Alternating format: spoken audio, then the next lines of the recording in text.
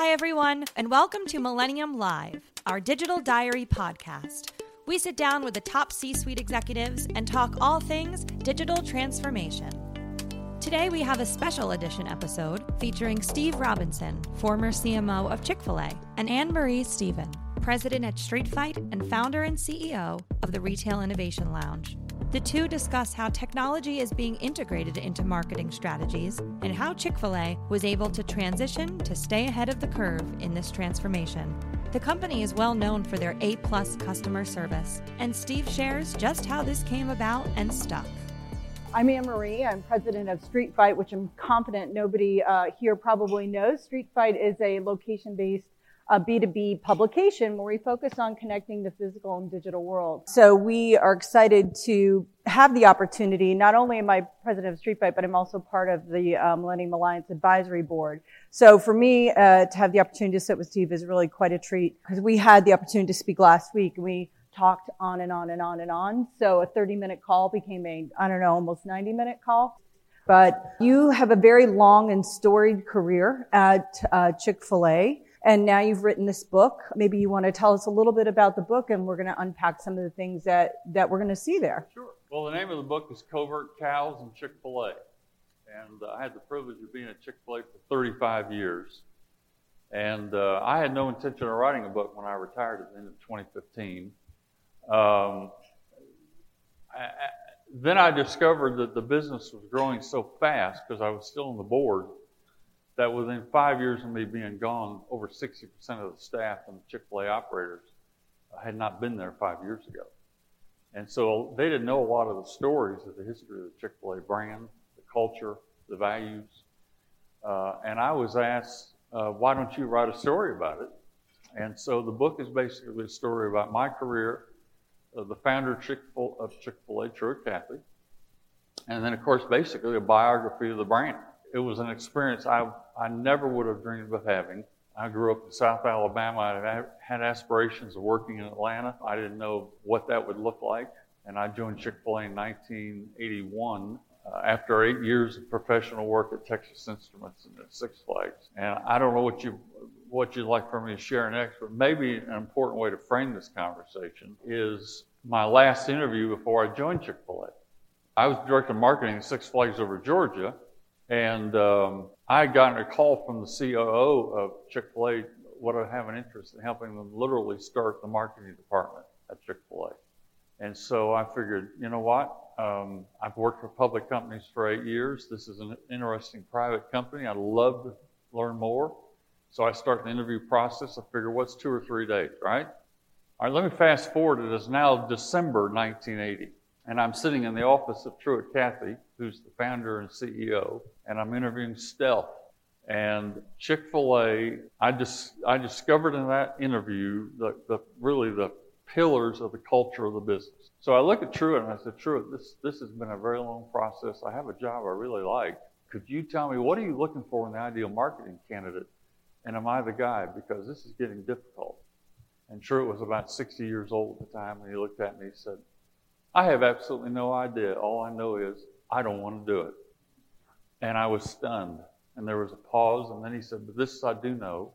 I want to know that you and I can trust each other and that we can have fun together because my intent is you're never going to go anywhere else. Now remember, I've had 4 different jobs in 8 years.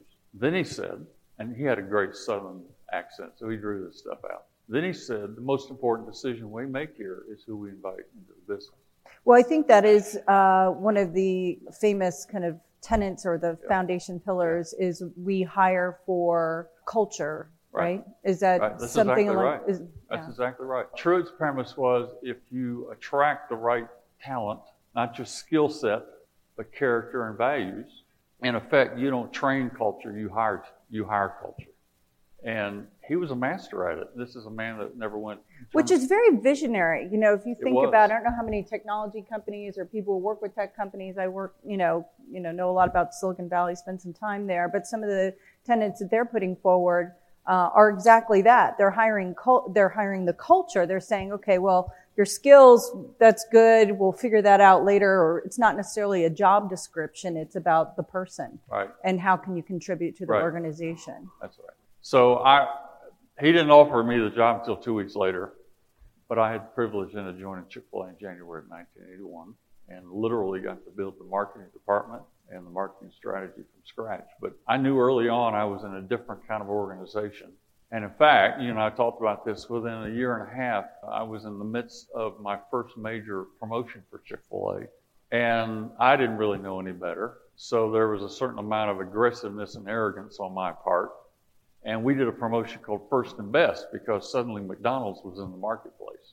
And probably my greatest contribution of it, we were working with McCann, was to try to exercise a really aggressive media strategy around each of the stores. Well, the short of this story, it was a coupon-based promotion, and it exceeded the budget by $2 million. Now, this is at the time, a company of only about $100 million in sales. $2 million is a big, big deal.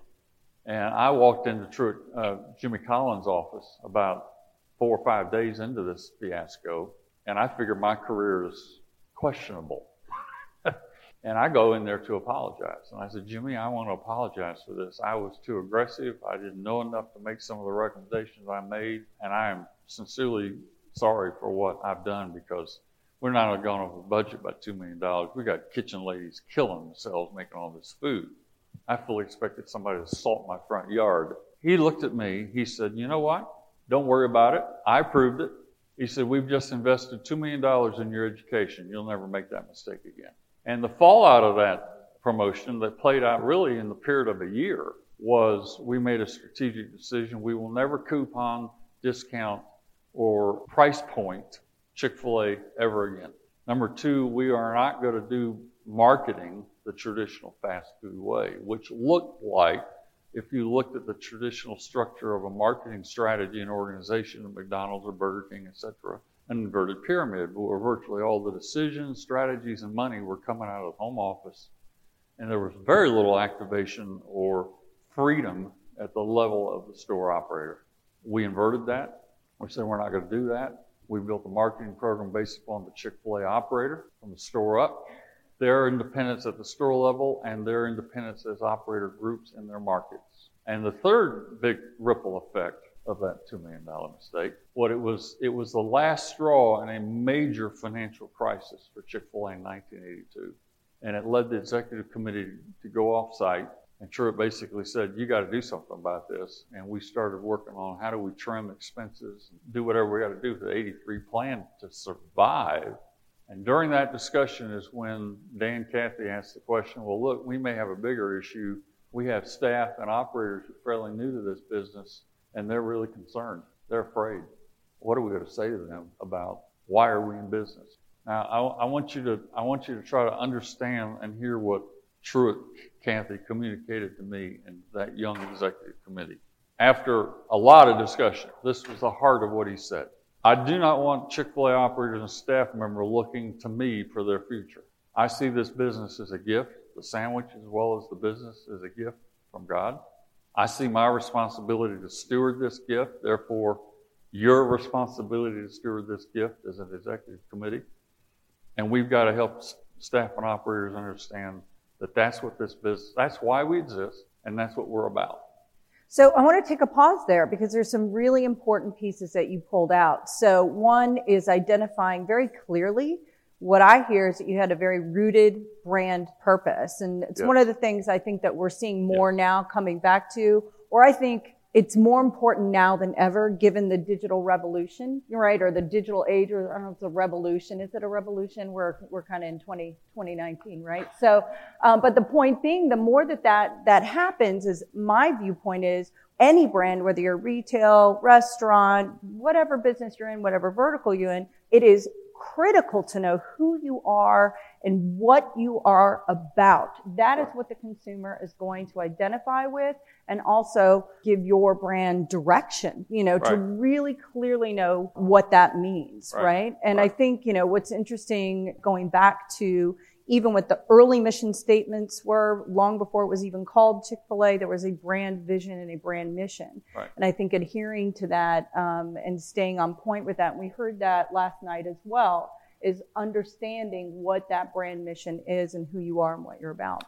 Well, the why statement that came out of that meeting was the purpose statement of Chick-fil-A, which has not changed since that meeting in 1982. Glorify God by being a faithful steward of all that is entrusted to us and have a positive influence on all who come in contact with Chick-fil-A. So you have basically three principles in there: honoring God, positive influence. But the most important aspect of it, the true it was, that it hinged on stewardship. So when you start to then look at strategies on how to build a brand, it led to an organization where we were not focused on transactions first.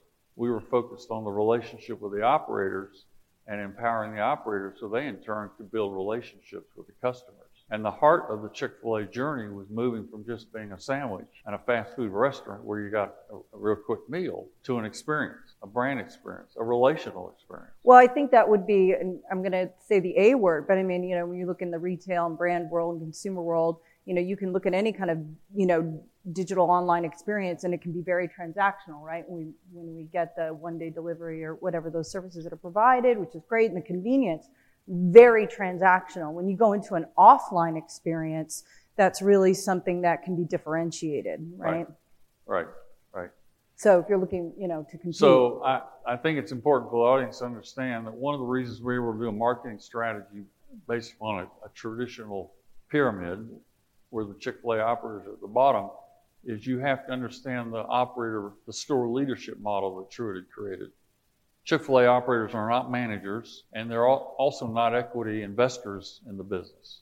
Chick-fil-A finds the locations. This is true the entire history of the business: malls, street standards, etc. Chick-fil-A finds the sites, they build the restaurants, they equip the restaurants, they even stock the first inventory.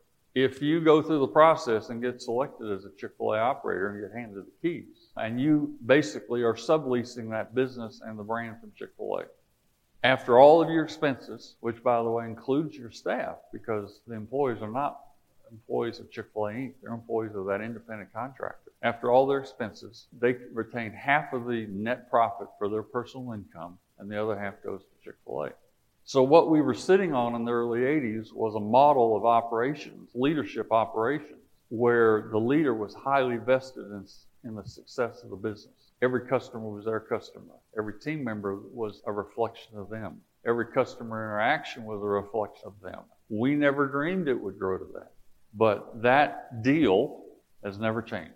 Well, what's fascinating about that is it focuses, right? You move from, when you look at the competition, I mean, obviously that market is very competitive, right, in that space. So flipping the script in terms of driving the focus is not on real estate management and asset management, right? Which is exactly really, if you look at commercial real estate or mall, spend a lot of time in the REIT world, they're asset managers, and now they're being, challenged as the consumer landscape changes to become consumer facing, which is a very difficult pivot because they've been real estate owners, right? Yes. So when you take that burden or that shift the focus to the customer, saying, okay, where are we going to spend our time, energy, money, and resources? Focusing on the customer.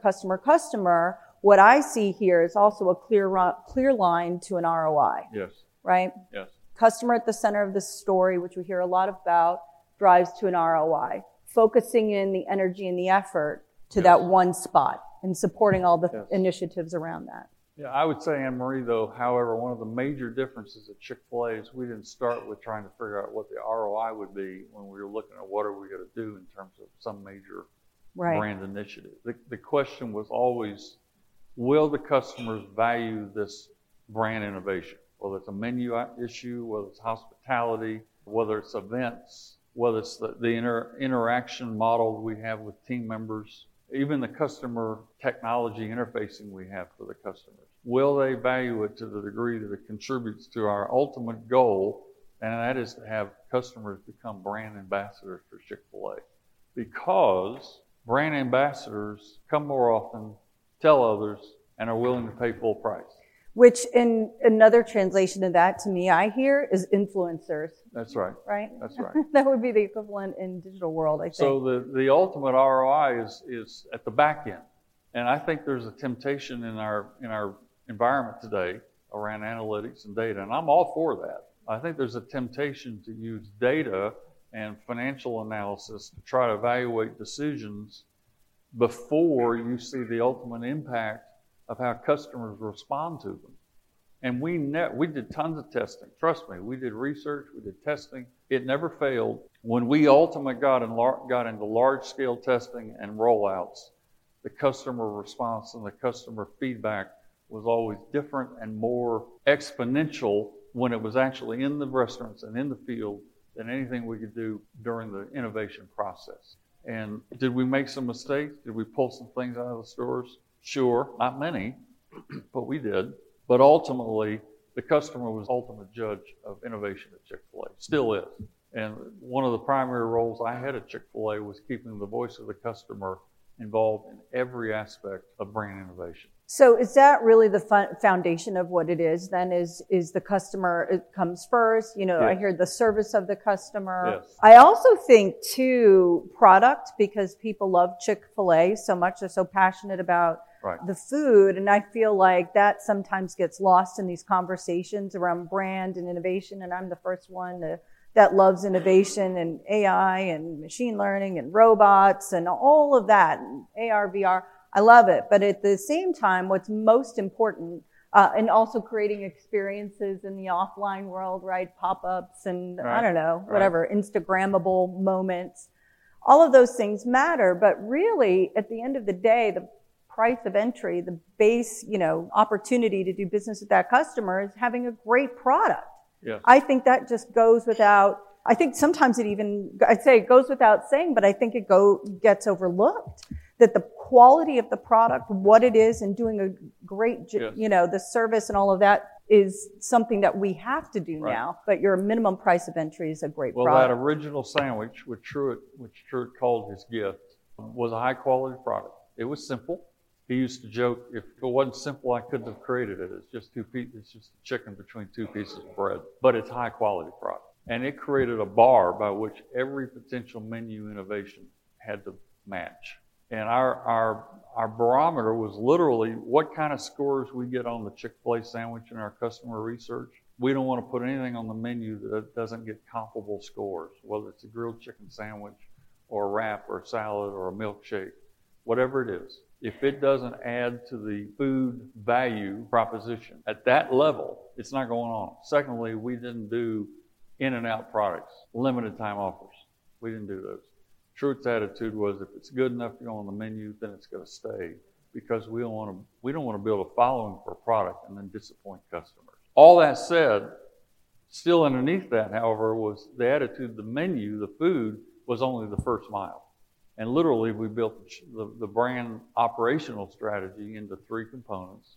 The food experience was the first mile. Hospitality and service was the second mile. And then the third mile was emotionally engaging with every customer, not only in the restaurants and in the drive-thru, but even through how we marketed the business. And so these funny renegade cows was all part of creating an emotional connection with the customer, just as the way we engage with you across the counter when we said, "My pleasure."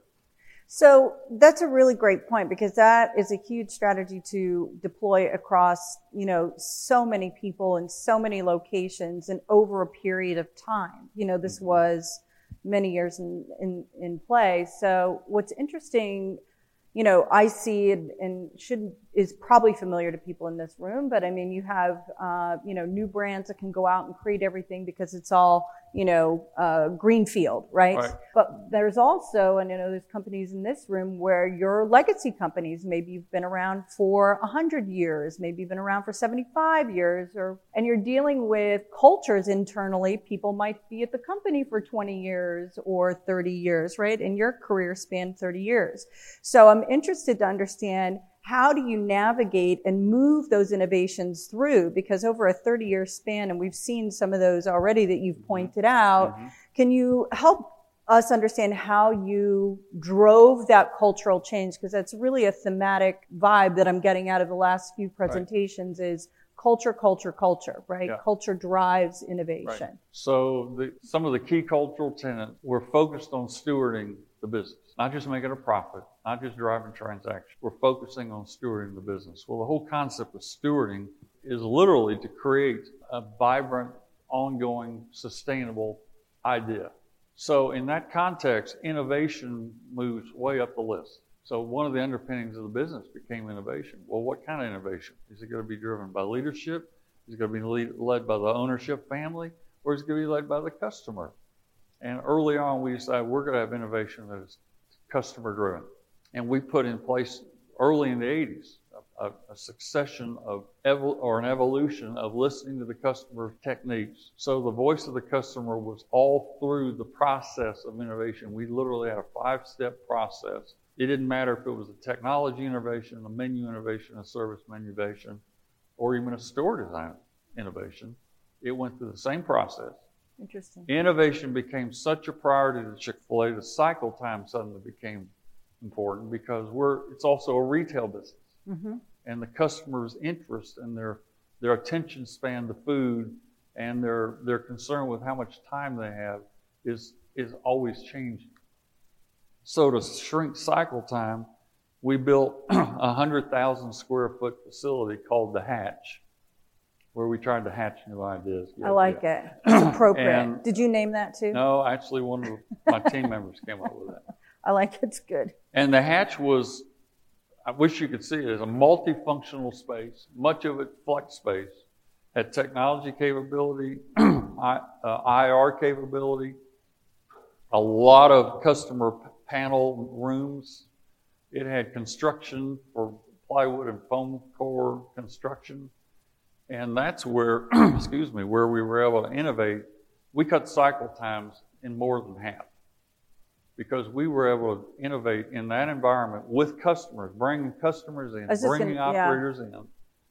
And we were able to, by the time we got to test stores, we already had something that was pretty well worked out. Because you could really shake out ideas. And, correct. And when it's, in tech world, they like to say fail fast. I don't correct. Like the idea of fail, but the idea is test and learn, right? What's going to work, what isn't going to work, and not everything is a home run, as you know. And right? so and as you've experienced, we were able to do it faster in that environment. So we cut the average cycle time, for example, on a menu product idea from 3 years from start to finish to less than a year and a half. Wow, that's a big deal. That is a big deal. And then you get it to market in a year and a half. Right. Now, since I've left, they've added 2 more innovation spaces at Chick-fil-A. There are now over 200,000 square feet of innovation space at Chick-fil-A dedicated to menu, building design, technology, and customer service interfacing. I mean, I go down there, it is mind-boggling what's going on. Now, how you do the innovation, I want to finish answering your question, is who does the work. We took a team approach where every significant innovation initiative had a team, cross-functional team, always had somebody from marketing to represent the voice of the customer. They may not be the facilitator, but there was always a marketing rep. But usually you had operation people, finance people, accounting people, technology people. And so those people drove that innovation process, and they were empowered with resources, the right talent, and money. They had a timeline, and one person there was accountable back to an executive committee member. So every part of the organization was essentially represented and contributing to the process. Yes. I think that's really important. And anyone in the organization can bring an idea to the planning process to plug into that process. I think also good you had finance involved. That's always good. Yeah. It's very important to have finance involved. It is. I think that's where I've been talking more about it this year, but we should not be afraid or ashamed to say we're in the business to do business, right? To sell things. But on the other side of it is that the consumers want to buy things from us, right? Yes. They want to consume. So how do we our responsibility, our stewardship in that is how do we make it easier for them? How do we make it nice for them? How do we make it engaging for them, and answering all those questions, right? Delivering the product or service that they want, need, and expect from us. And I don't want to pick on the finance people, but I think one of the things that this innovation process and using a team approach helped create at Chick-fil-A was a broad understanding of the business of what the brand's all about. What are we trying to not only sustain, but what are we trying to create for customers in the future? And the brand language integrated into the entire organization. Yeah, across the lines of business. And yes, I think absolutely. one of the interesting things that happened, Anne-Marie, was within less than 10 years, we started seeing talent that was capable of doing things and giving leadership beyond their functional slot. And we started moving people around in the business. We moved finance people into marketing. We moved operational people into marketing, marketing people into other areas, technology people into marketing. My successor was the former CIO. Really? Well, that says a lot, too. Because of what happened in that whole innovation journey, it became clear technology had to be married in a much greater way with marketing, but so does finance, so does accounting, so does operations. So that team approach of administering a consistent process led to the growth of the brand culture. I think that is so amazing in that the first thing I hear in that is retention. Yes. If I am also on the team, I would be very excited at the possibility of being able to contribute across multiple lines and also expand my potential as an employee, right? Yes. And to contribute to the organization beyond not only where I am today, but see myself having possibility 3 years, 5 years, 10 years down the road. And I think that the expectation is very different for today's worker, right? Mm-hmm. And they move fast and they want to be trained. That's the new generation. There's some studies that are coming out now, and I've heard it even from that generation.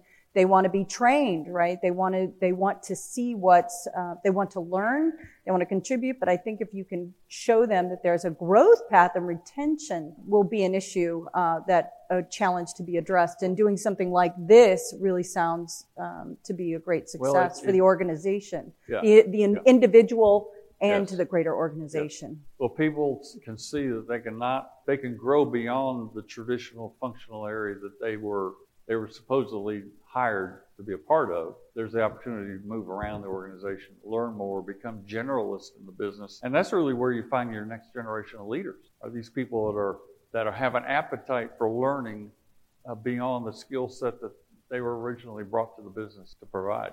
That's, something that I think is that more companies could really take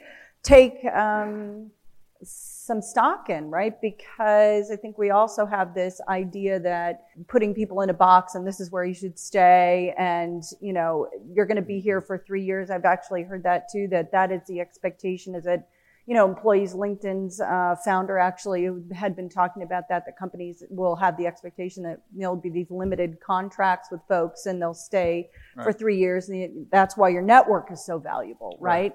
But I think on the converse of what you're saying provides sort of that idea of movement, but also gives the business, I think we always have to bring it back to what is the value that is providing the business. And it's not just the long-term opportunity, but also it drives the stability and the future growth of a business. But it also goes back. And continuity, right? Yes. That is very, very, very hard to do if people are moving around every three years. But this conversation right here actually goes all the way back to the beginning where we were talking about what was important to Truett Cathy. Remember, one of the things he said to me is, I don't expect you to ever leave here. Right. Well, that's a pretty big That's a paradigm-busting idea. Yeah. Not only then, but it still is. Yes. But if that's one of your cultural tenets, and you don't want people leaving, you want to retain institutional knowledge, cultural understanding, because the culture becomes part of how people process decisions. Yes. If you want to have that kind of retention, well, they only have two options. They can go find new ideas, go pursue new opportunities and new ideas outside the business, or you can give it to them inside the business. And it created a higher demand for us to offer people opportunities to grow inside the business if we didn't want to lose them. So let's talk about, I'm going to make a little bit of a switch here. Let's talk about marketing specifically, right? And there's two call outs for me over the span of your career that I understand, and I'd love to get into that a little bit, is growing the business through marketing. Yes. And then what you did, because it's also a challenge to take something, it's a fun challenge, I would imagine, and a daunting, good, fun challenge to take on a marketing department that's never existed before, right? And so everything is going to be risk-taking, new, innovative, selling it to the organization that's been there much longer than you have, challenges. So there's two things. One is the, how do you grow a brand through marketing and driving sales? So you took on an SEC sponsorship opportunity, and I'm curious, if you could tell us a little bit about how that came about and then what result it drove for you. underlying principle of how we tried to approach marketing was 2 or 3 key things. Number one, how do we empower the operators? Remember the marketing pyramid. How do we equip and empower the operators to build the sales and the brand? And they are the primary marketing ambassadors of the business, not us at the top, them. And not only in their store and their community, but then in their market when the operator teams work together. Okay, so you've got to remember that foundational approach on how we build the marketing plan bottom up. Every year, they still do. So the last piece at the top was the national piece. And the major principle there that we adopted is we're only going to do nationally what the operators cannot do for themselves. We're not going to do this stuff that attempts to drive transactions at store level.